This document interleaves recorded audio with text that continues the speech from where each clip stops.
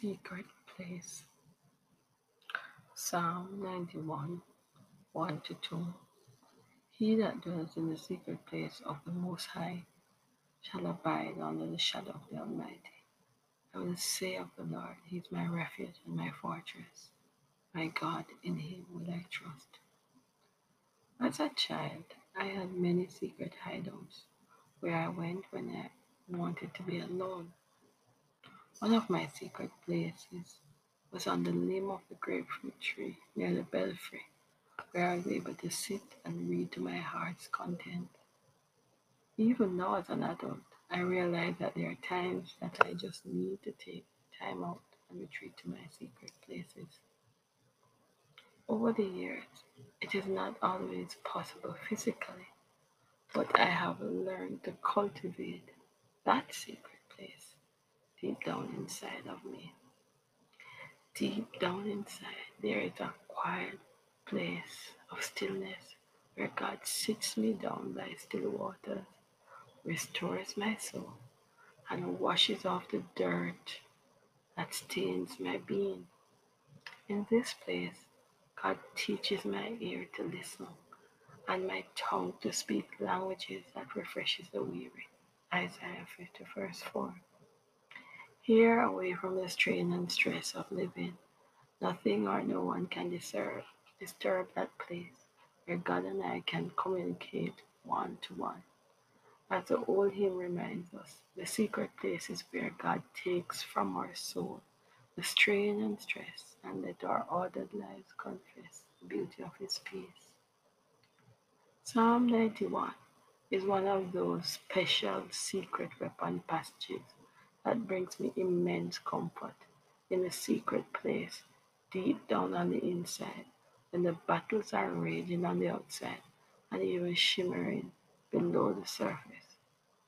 Growing up, I learned Psalm 91 by watching my dad use this passage over and over to bring strength and calm to people's lives when life storms raged.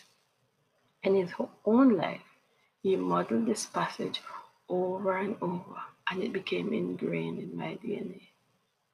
I remember hearing once that my dad was in danger, and I was literally drawn to reading this Psalm 91 for comfort.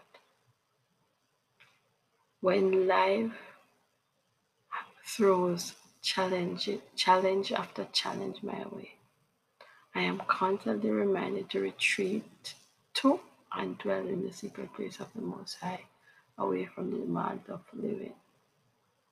In this time in the heart of God provides me with wisdom, knowledge, and depth of insight in order to more effectively live the abundant life in the real world. To dwell in the secret place, it is important that you learn from the best, Jesus Himself. Jesus was very effective at dwelling in the secret place. He created the secret place and walked as the Lord God with Adam in the Garden of Eden in the cool of the day. On earth, as the Son of Man, He spent loads of time alone in that secret place with God the Father, which equipped Him to operate effectively in His public ministry. He was not afraid to withdraw from the crowds and even His inner circle so He could better serve them. Remember when, prior to choosing the 12 disciples, He withdrew to the mountain to pray? He was not afraid to be alone, to seek God's face and God's will, and even sent the disciples ahead of Him and joined them later. If Jesus needed a secret place like this, what say we mere mortals? We need to dwell in the secret place that God provides for us, the secret place, the fortress, so that we can become equipped to restore the weary and carry out the work He has called us to. So, what are you waiting for? Step away from the tyranny of being always on display. Leave the maddening crowd and get to that secret place. Once you enter in and dwell and abide under the shadow of the Almighty, you'll never be the same again. Prayer.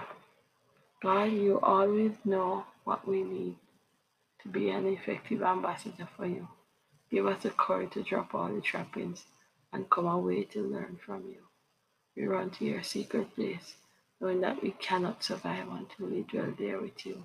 We rest in your presence. Help us to follow in the footsteps of Jesus. We are your children. In Jesus' name.